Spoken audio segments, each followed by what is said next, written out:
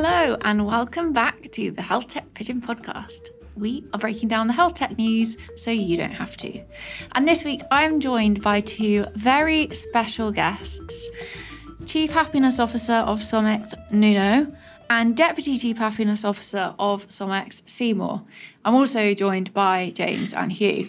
But if you do hear any noises through the recording of this podcast, it's not indigestion. It is, in fact, our Chief Happiness Officers doing the job that they were employed to do. So hello from them, and hopefully they stay quiet for the duration of this conversation. So this week, in fact, yesterday, God, that feels like a long time ago. But yesterday we were lucky enough to host a dinner with Google Cloud, and we were joined by 25 people, 25 executives, in fact, from across biotech, life sciences. And, well, we had our first Christmas dinner of the year, which was early. It is still November, but thoroughly enjoyable.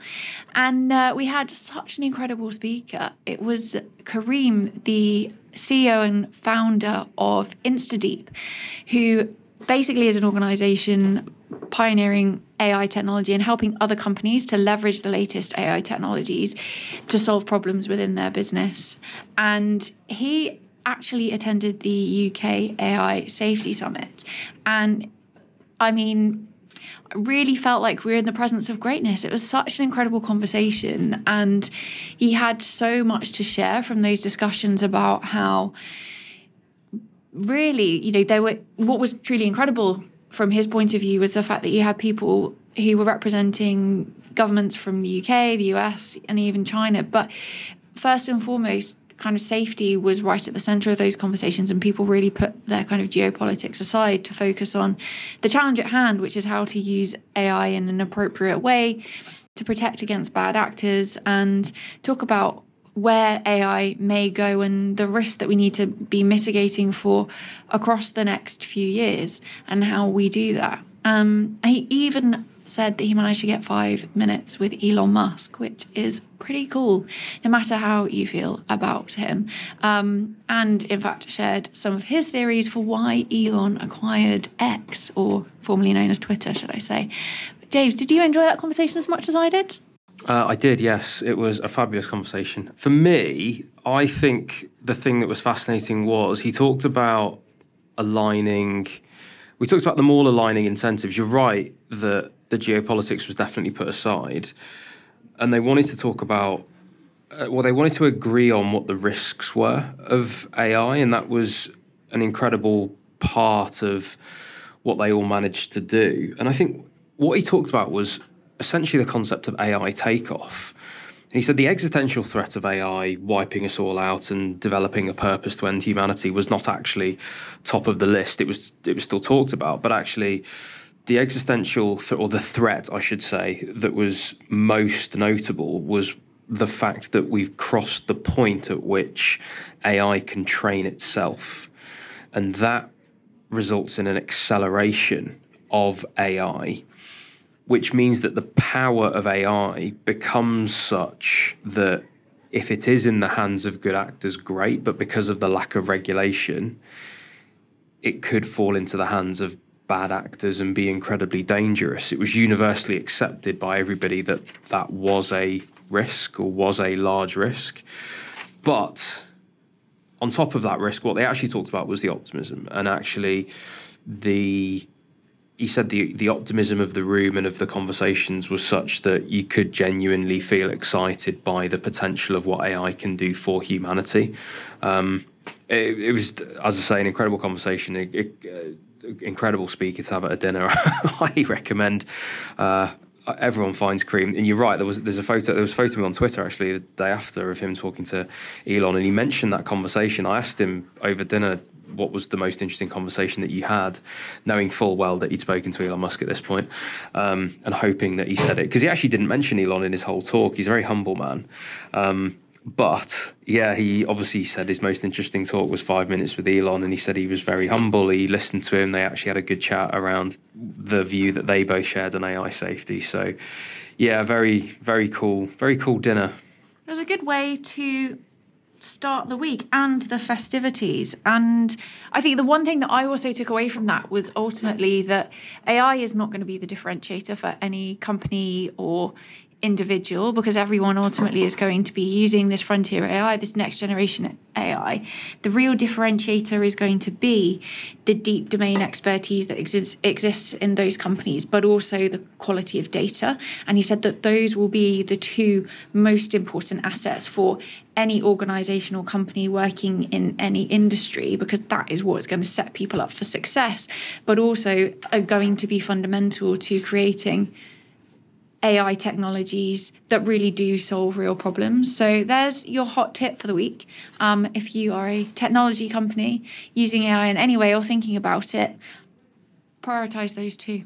But Hugh, what have you been thinking about this week? Well, I've not been to anywhere near as many exciting dinners on that side. To be honest, I've just started thinking about AI now that we're talking about it. I know that I'd love to get a sense of whether AI is still going to be the big buzzword in health tech raising and investment next year. Are we still going to see more companies put AI in your deck and you'll get something in a way that a lot of people were saying was the case early in 2023?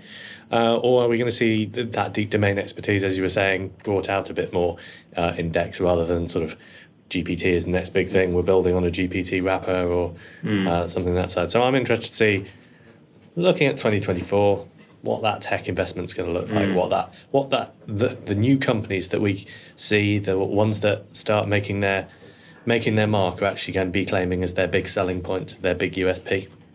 Personally, I do think AI will still be here throughout next year. One of the things that Kareem talked about actually was there's a big debate around should large language model technology and generative AI technology broadly be open source or not.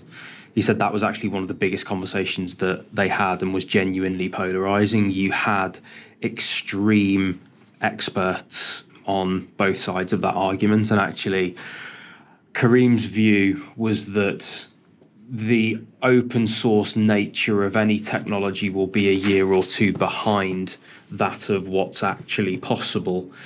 And that small but critical nuance is probably what prevents a lot of the more dangerous activity with a lot of this type of technology. Just lagging it behind by a year or two allows different people to catch up, essentially, to get more of a grip on it and to play out some of the more dangerous scenarios and mitigate for them, I guess. But as that debate continues, there will be open source technology available. People will still be building on top of it. I think they will absolutely still be building on top of it in healthcare. People will also be building their own privately too. And I think we've only just scratched the surface. And speaking to those people last night, like technologists, like real leaders in technology in biotech, like this is going absolutely nowhere. Like absolutely nowhere. The volume of problems that can be solved in a variety of ways that is actually increasing exponentially in itself. Like our realization of what can be solved is increasing. And we're seeing that in a micro level, just in even like our use of ChatGPT on a daily basis, let alone what people like Kareem are building, like LLMs for DNA, for example, that you can basically talk to it and see what you need to do to change DNA to match a certain phenotypic thing that you want happening or whatever. Like, it's wild, the amount of stuff that can happen. So for me, it's going absolutely nowhere. And from your read on the ground, how's everyone feeling about LLMs and generative AI versus the old school machine learning approach? Yeah, are investors, health techs, biotechs only caring about the LLM side, or is there still a place for classic AI? Definitely still a place. There's representatives around the table from both, I would say. Well, I say both. Like, there were machine learning engineers around that table that were talking about both. There were computer scientists around the table talking about both. There were clinicians. There were biotech founders. There were chief strategy officers for NASDAQ listed companies, but everyone was talking about both. And I think that's just it. I think everyone, is excited about it. I will say that large language models has clearly given like a second wind almost to AI in a conversation more broadly. But the main things people were talking about were off the back of the AI Safety Summit and Kareem's talk. It was very much about what does the future look like with LLMs and how have LLMs changed things. Okay, so sidestepping somewhat into our first story, not about AI, some of you may be pleased to hear, but still talking about data, comes to us from MedCity and asks why consumers should care about biomarkers, and really has just served as a very good reminder that I need to get my Apple Watch fixed. But James, you read this one. What are we talking about here, and what is it telling us? This article's caught my eye just because I think my understanding of biomarkers, and I guess where I've positioned biomarkers in my head, has always been, I guess, clinical, medical, academic, almost, research, all those types of words come into play. What this article talks a lot about is consumer and the future of biomarker technologies for consumers. And on reflection, yes, biomarkers have been a consumer technology for quite a while. And I think I've just gotten used to that incredibly quickly. Smartwatches, sleep patterns, Oura rings, you name it. They really have become it really has become a consumer technology. I guess the bit that kind of not got my back up, but just made me feel a bit uneasy was this sentence: the use of biomarkers also extends into the cosmetics space. For example, Neutrogena offers a tool that uses a device's camera to scan your face and create a customized skincare routine. Uses precision scanning via smartphone cameras to measure key skin health parameters.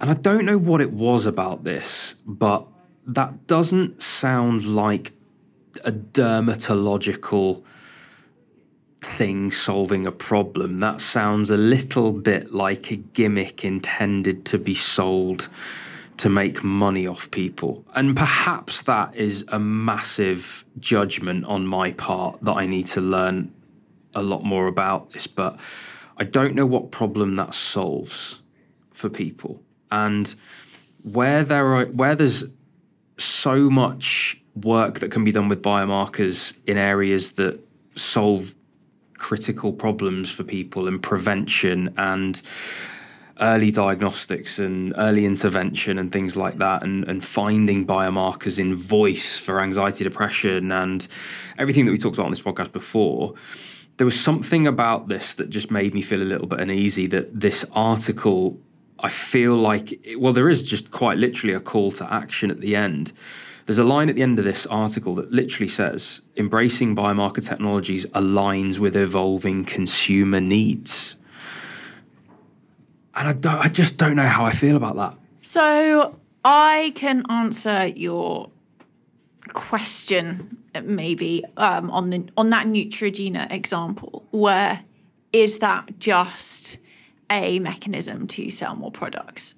So skincare, beauty is a space that is traditionally very focused on women and takes advantage of the beauty ideals that are inflicted on women, I guess. And that is where money is made.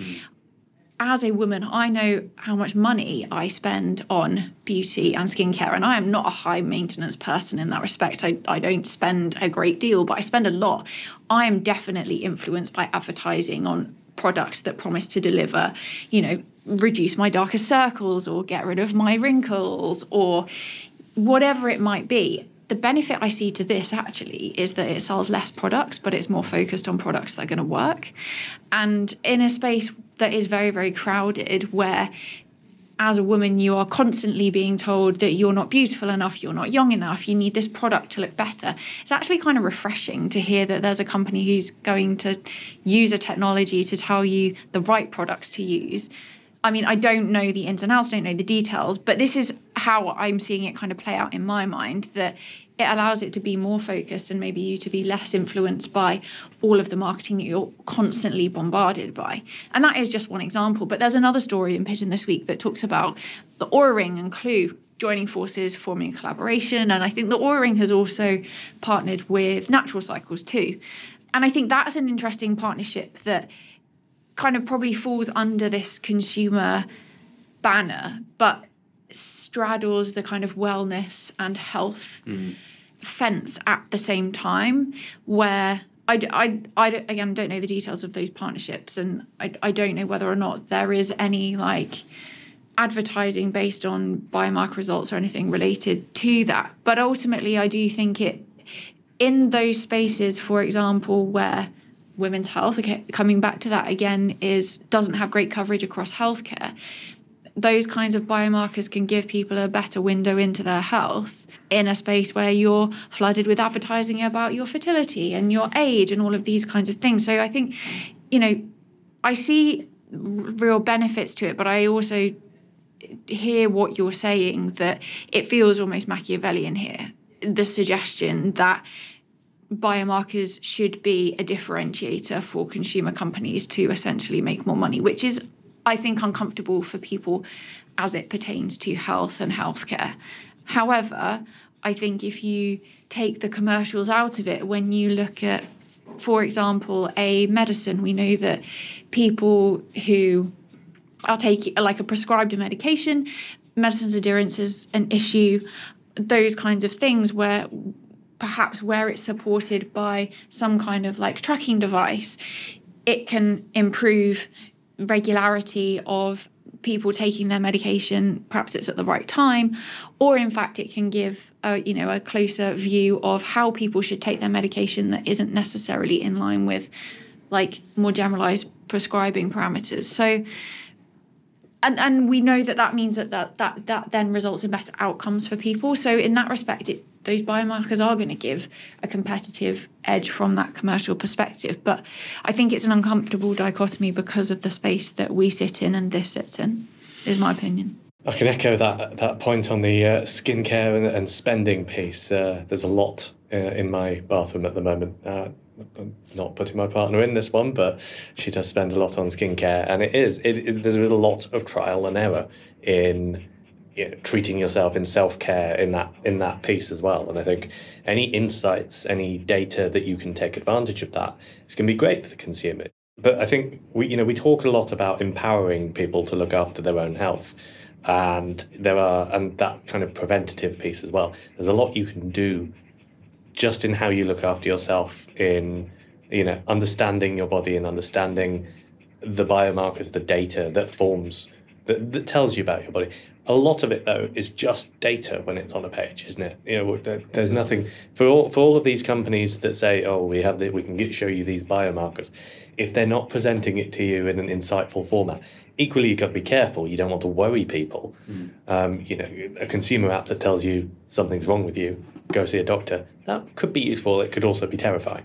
But I think, Jess, you pointed to the Oura Ring Clue partnership, and I think there's some discussion in this article as well about how you make the most of the biomarkers that are out there already, and how partnerships and how bringing together that data can actually lead to useful insights for consumers. I'm not fully nuts about the whole biomarkers is your strategy. It should be your strategy to get ahead in consumer. But if you can bring insights based off of it, that's where you're going to have valuable insights that affect consumer behaviour in a non-commercial, in a behavioural change way, in a positive form. That's where there will be a strong impact. If you know the device you're buying, the test that you're doing as part of your skincare regime is actually going to help you because it's taken these biomarkers and made an impact that saves you money and improves your complexion, your skin, whatever it is you're trying to solve, that's when the real impact's going to be seen. Yeah, what you're both saying is like if you've got good actors in the space and they're a consumer company and they implement biomarkers and they give the right data to their customers and potential customers in a way that is actionable in the right way and yada, yada, yada, yada, yada. If, then it's fine. And there's just a lot of ifs there for me. And you can argue, okay, regulation can come in and do a job, whatever. But again, we're similar to this AI conversation that we're having about, like, ultimately with brand new technology, it comes down to, or even here, like a brand new deployment of a technology into a space. Like biomarkers have been pretty happy where they were. Now they're going to hit consumer in a more, or cosmetics in a more meaningful way. It just becomes about, okay, well, there's going to be good actors and bad actors and a massive grey area in the middle. And that's what concerns me a bit, because of everything that you've just said. Yeah, it relies on good actors. And I think that is what concerns me about health. And I mean, give the article its due. It says here there's the adoption of biomarkers. It's the next evolution in enhancing customer experience. Okay, fine. Several factors to consider when deploying it. One of them is usability. And they literally say in here, there's a question. How can we ensure data integrity with biomarker detection technology in consumer applications? How can we make the data accessible and usable for the average consumer without professional assistance or live analysis, acknowledging that medically trained personnel rely on years of education? These are all questions that have no answers. But yeah, I think the answer lies in there somewhere. Like, how? They talk about regulatory and privacy standards. But like, I don't know. Yeah, as I say, makes me uncomfortable. I get it. If you've got an educated person, fine. But ultimately, there's a gimmick that can make people part with their money. So this really neatly echoes a conversation that I had when I was hosting a panel September, October in Strasbourg. And it was about biomarkers. And it was exactly this conversation. The crux of the problem is that actually biomarkers are not well enough to find. And so what some people perceive to be a biomarker is absolutely not a biomarker to someone else. And so for that reason, it's really difficult to regulate them, because you have to regulate something according to a specified definition. And so far, that hasn't been done by any regulatory organisation. And then you're right, it does become a Wild West. And there is, as it stands, there is work ongoing, is my understanding, the FDA and other organisations to explore it. But there's nowhere that the buck stops. And so I think that it does leave a lot of space for, I guess, potentially abuse, but in the worst case scenario, but misuse perhaps and misrepresentation. And I think that's a real challenge. And unfortunately, that even on that panel, I was joined by, I think, 5 different experts, and all the way from academia through consumer, or not all the way to the other side. Even in some clinical instances, there just isn't consensus around how biomarkers can and should be used in an objective way and in a consistent way. So it's incredibly tough. But I guess there's also something about bringing in, that you raise a question about making sure that the data is accessible and usable for the average consumer. And one of the points they raised on that panel was actually bringing, that we talked about patients, but the consumer into those conversations. What is it that they need? What is the average understanding? And having that really palpable evidence, I guess, for the way that you are presenting that. But also, I think, probably clear disclaimers about the fact that these are useful indicators. We know that, I know that when I go and do a workout, that my Apple Watch is not exact, but it's giving me an indication. And do you know what? It's a useful reminder to me that I have been sat down way too much and I need to get out and do a walk, because my watch is telling me I've done 1.3 kilometers all day and I probably need some fresh air. The dog needs a walk. Hey, Nuno, he's lying on his back with his paws in the air. It's beneficial, as you said, Hugh, from those perspectives, I think, for behaviour change. But I guess I'm coming at it from a perspective of someone who is educated on how these work, and the fact that not to be like stuck on a number, for example, because actually the number is representative, it's an indicator, it's not an exact science. And I think that potentially is where some of this grey area comes, is that it can be presented as an exact science, where by and large it isn't. It's funny you mentioned the Apple Watch. My head immediately went to there, and as James was talking about good and bad actors, I was thinking we can't call Apple a bad actor on this podcast. But something like VO2 max, for example, and it's, as you say, it's an estimation. It's almost a trash biomarker in its own way, because how far you run, the speed you ran it, or how many your blood pressure, your heart rate while you do it. Those you can measure. Those are biomarkers in themselves and interesting. The VO2 max calculation that I get presented, or that's been based on that, is based on a piece of fairly non-precise maths there. Yeah, you're talking to an anaesthetist here, mate. Yeah, I absolutely agree. Yeah, it's you cannot measure it unless you go into a lab with some very large mask that is taking every single gas that's coming in and out of you. Exactly. And it's what you do with that information. Then you have that VO2 max calculation in front of you. Are you making any impact on any change because of that? I don't know. I personally have always ignored it, other than a bit of self-satisfaction when it goes really high and a bit of depression when it goes really low. But I'm sure there are some people making changes based on that number or obsessing over that number. And that's where I think consumer biomarkers can be a bit of a challenge, useful for behaviour change, but what if you start to obsess over it? And as you say, if you're not 100%, I don't know if educated is the right, 100% aware that it's imprecise and is an indicator at best, what does that do for the consumer? What does that change? Would you be making changes that aren't healthy because of it? All good questions. I don't think we have the answers. I think we do. The answer is yes. Like, people are making those changes. Like, I'm pretty confident they are, and I don't. That's why I worry about this sort of stuff. I get what you're saying about trends, but cosmetics, really? Book an appointment at your nearest hospital for a VO2 max check. Please don't do that. The NHS is very overstretched, and I'm not sure that is critical or good use of NHS resources or any other health system, wherever you are around the world.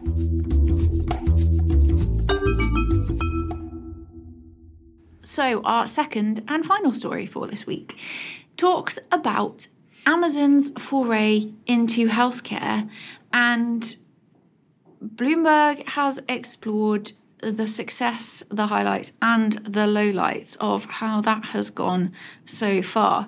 Hugh, do you want to give us an overview of Amazon's journey through healthcare and where we are now? Yeah, so, Amazon have taken a few punts on healthcare over the years, and I think some have gone more positively than others. Started out with a Haven collaborative, as this article mentions, with Berkshire Hathaway and JP Morgan. That closed in 2021 after 3 years. Its Care app for virtual and in-home visits closed in December 2022, and its Halo wearable program closed in July 2023 after 3 years. There's one thing that stands out about some of these is I think it's very much Amazon getting in on certain trends that maybe they weren't either ready for, or that trying to get into something too much or without the necessary expertise. And then Amazon Pharmacy, and then there's the One Medical company that they acquired, which it has recently built into its Amazon Prime program. And you'll see probably a few headlines over the last couple of months about Amazon launching $9 primary care as part of Amazon Prime, which we are sadly lacking in this country. I don't think it's going to be part of that program, probably for obvious reasons. But I think that's where we are with Amazon. And I guess the question is, are their days in care numbered? Should they be moving on and then taking the wins, or is this partnership with One Medical and its acquisition maybe where they'll find a sweet spot for, particularly in the US, but perhaps elsewhere as well? And could we see it rolling it out further?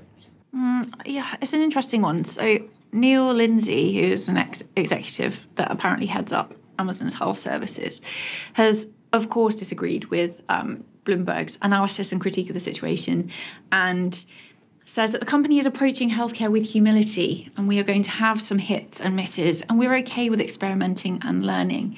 And it goes on to talk about the fact that their CEO has also told investors that healthcare is among the company's largest long-term investments.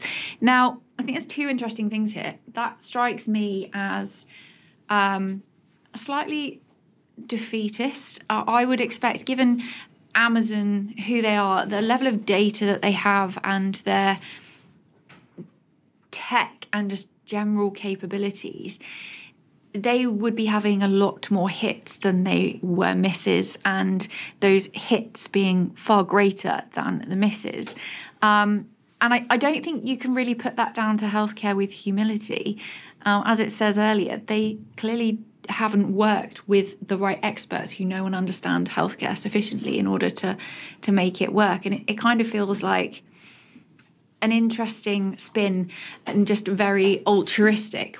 We know that Amazon is perhaps not centered on some of those values, notwithstanding they do great work in lots of different places.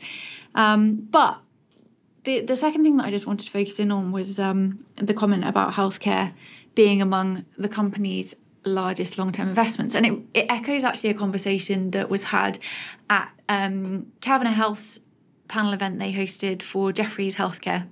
They did a breakfast event.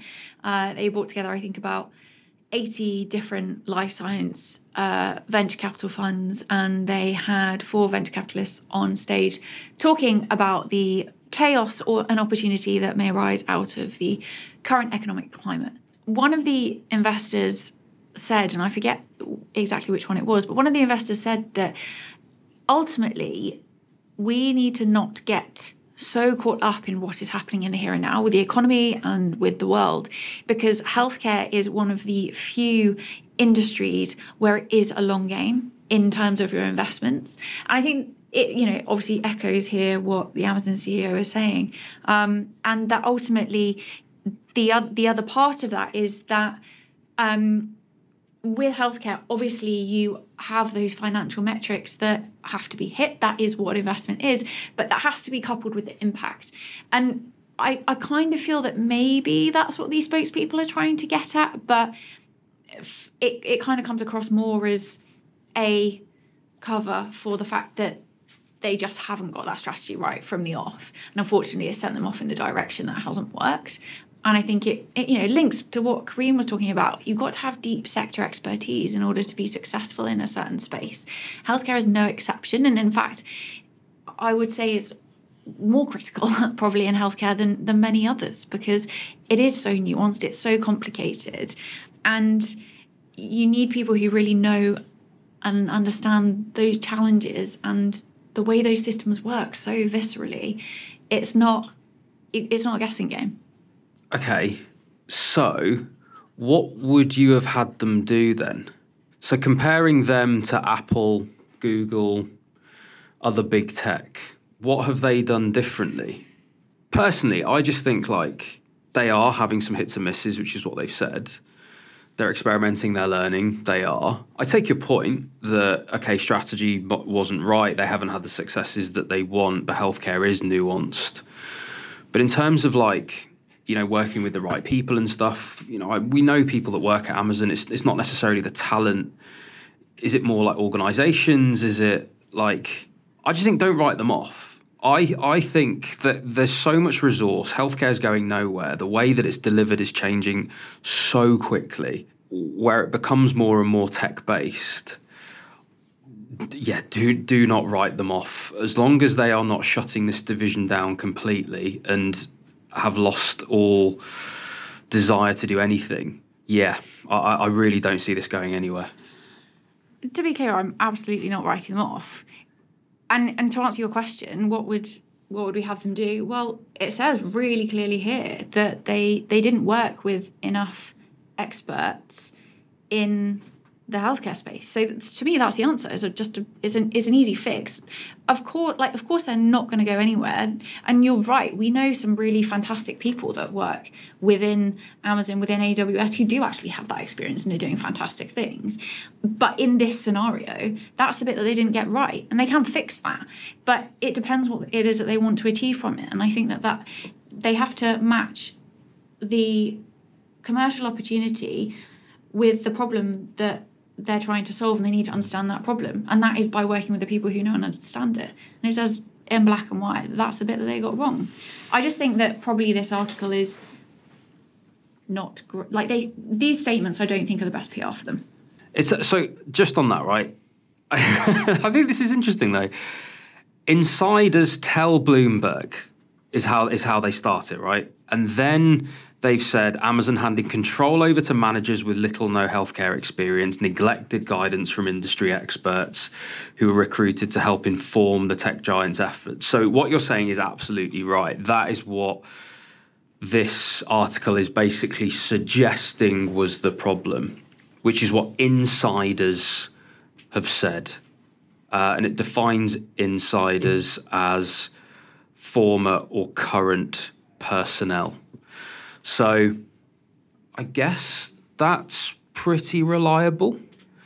But what would you say if you were a disgruntled former or current personnel? We've got to look at this. We're in comms and media, right? Like, okay, yeah, it's a source. It's a few sources from the sounds of things. What's their motive?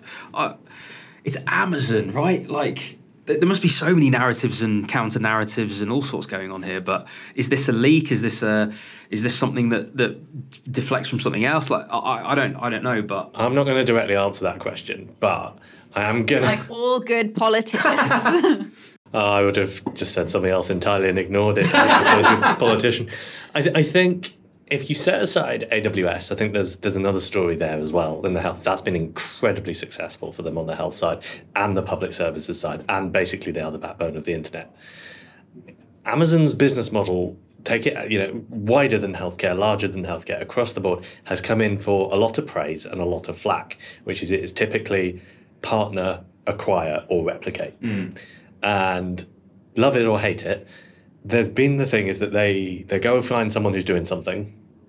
They might have the conversations, might even become a partnership, might then be an acquisition, or it's a replication, which they then immediately wipe out and do an amazing job in that sector through just the sheer amount of cash they can put something behind it for quicker wins than anyone else could achieve, because they are able to do it at scale.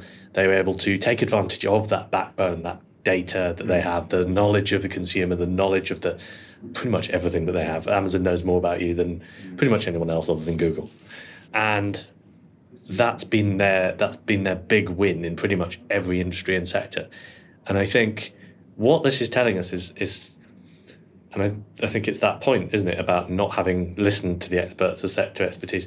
Inevitably, you are going to come up between that piece where the industry expert tells you this sector is different, and you say no sector is different. With enough money and enough capacity to scale, you can do what you like. Health, I think we can argue, and there's a really good argument to be made generally, is different. And it is what we were talking about earlier. It's a much longer game. And if you are looking for the quick win in the way that Amazon will, you'll either want to be able to scale quickly, or you'll want to be able to make it a loss leader for your other products. Look at their video platform. That is a loss leader. It keeps people signed up to Prime. Everyone is signed up to Prime in some form. And I don't know whether One Medical and their offering with the $9 could be a huge winner. But eventually, at some point, they'll have to turn around and say, this hasn't made us as much money, or it has made us as much money as it costs to integrate it, and it's not leading to something, or it is leading to something. That's when they might turn around and say, oh, yeah, we probably should have listened to the health expert that said, don't make primary care for $9 a month. And I think that's probably the big challenge for them is, have they listened to healthcare generally? Have they looked at what's going on in healthcare? We've seen even the biggest companies that have succeeded in healthcare. Some of them, obviously, in really good performance, and hope they go for, they continue to grow. Some of them, Babylon. Others, we've lost Pear Therapeutics because it overexpanded and it overdid its thing. We've lost Babylon because many perspectives. Go back and on listen why to that episode. Yes, please go and talk to Hugh Harvey. But I wonder if if so far it's been a miscalculation. There's definitely potential for it to scale and grow. There's definitely potential for them to find that niche. But whether, for the moment, the fact that they keep shuttering things after 2 or 3 years and things aren't quite working is an indicator that they haven't been patient enough yet. I think you're absolutely right. And I also think that this kind of serves as a bit of a cautionary tale to the rest of the industry where, in the circles that we're in and the networks that we're a part of, we often see particularly clinicians asking these questions about solutions that have been created in the absence of consultation with a health system or the customer in the healthcare space, and asking questions about how they can genuinely say they're solving that problem when they don't truly understand it. And you're right, it is an example of where a big company who has so much resource hasn't potentially got this right.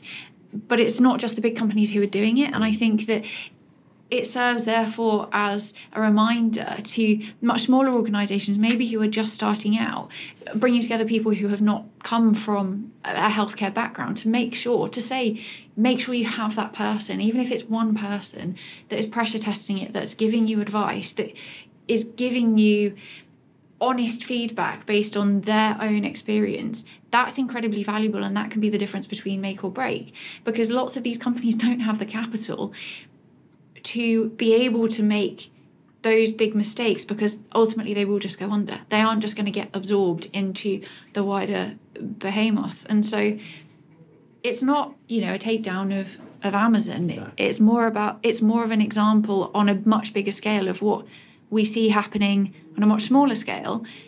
But those things could be avoided if you talk to and collaborate with the right people who know and understand things, and never ever assume that you know and understand it best, because there's always someone who's going to have more experience and a different perspective. Those different perspectives are important too, even if it's not shared with yourself or other experts around your table. Yeah, I think ultimately if someone if one of their sources is directly quoted saying that Silicon Valley style invention, or they thought Silicon Valley style invention could outsmart industry incumbents, okay, fair enough, that's pretty damning. I do think, though, that with all analysis that we do on this podcast, we should take unnamed sources with a pinch of salt, at least somewhat. And like you said, it's not a takedown of Amazon; it's more a reflection on approach. And actually, if something can be learned from this, then yeah, I think that was the most important thing. I think you guys have done a lot to convince me there of what has potentially gone on behind the scenes, but I don't miss an opportunity to play devil's advocate. No, he does not. And on that note, I think we can wrap for the week. We are heading into our Christmas party tomorrow, so more festivities. We'll report back on, of course, no debauchery, lots of fun. And I just want to say, I wish you could see how cute these dogs are looking right now. They have been so well behaved. Invaluable contributions. I'm sure you've heard the lapping of the water, the growling, whining. We've had it all, but it's definitely added a certain something. So we'll be for sure bringing them back. And we'll see you all next week. Bye-bye.